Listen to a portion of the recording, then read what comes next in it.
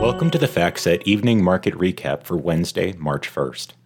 U.S. equities finished mixed in an up and down Wednesday session, ending a bit off their worst levels, with the Dow Jones up 2 basis points, while the S&P 500 and Nasdaq closed down 47 basis points and 66 basis points, respectively.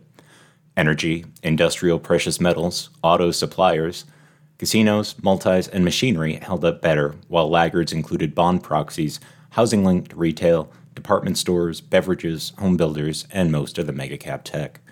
Treasuries came under pressure with the 10-year yield moving back above 4% for the first time since November.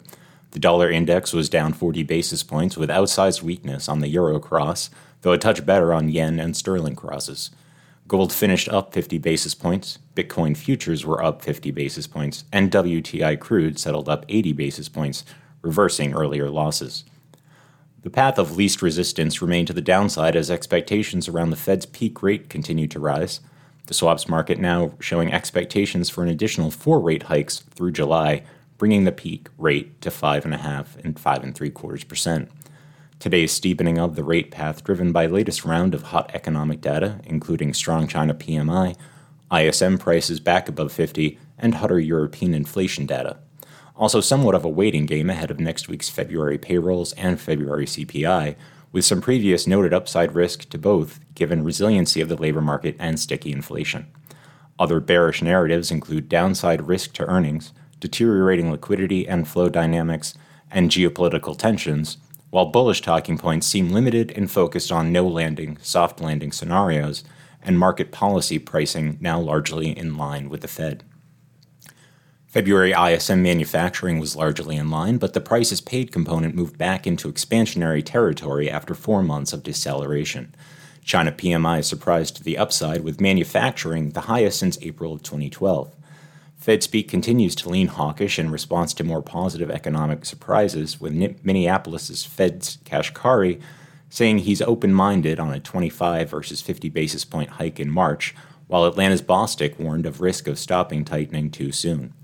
Some key press themes today included continuing economic headwinds from Fed policy, including rising mortgage rates pushing mortgage applications to the lowest level in nearly 30 years, high-frequency data showing job postings falling faster than official data, and rising concerns around consumer debt, particularly among autos. In terms of corporate headlines, Lowe's comped negative but EPS beat, and its guide was largely in line. Kohl's missed and guided down. Monster Beverage headline results were weaker, but the street takeaways were largely positive. Ross guided below, but usual talk of conservatism. Agilent beat, but only partly flowed it through into its guidance. HP revenue missed, but EPS was better on cost control. Other earnings gainers included Dollar Tree, Verisk Analytics, First Solar, Duolingo, GoodRx, and Payoneer, while decliners included Rocket Companies, Novartis, AMC Entertainment, Ambarella, Marqeta, Grocery Outlet, Compass, and Virgin Galactic. Outside of earnings, reports said Tesla is set to revamp its Model Y in 2024, and Alphabet announced job cuts in its Waymo unit.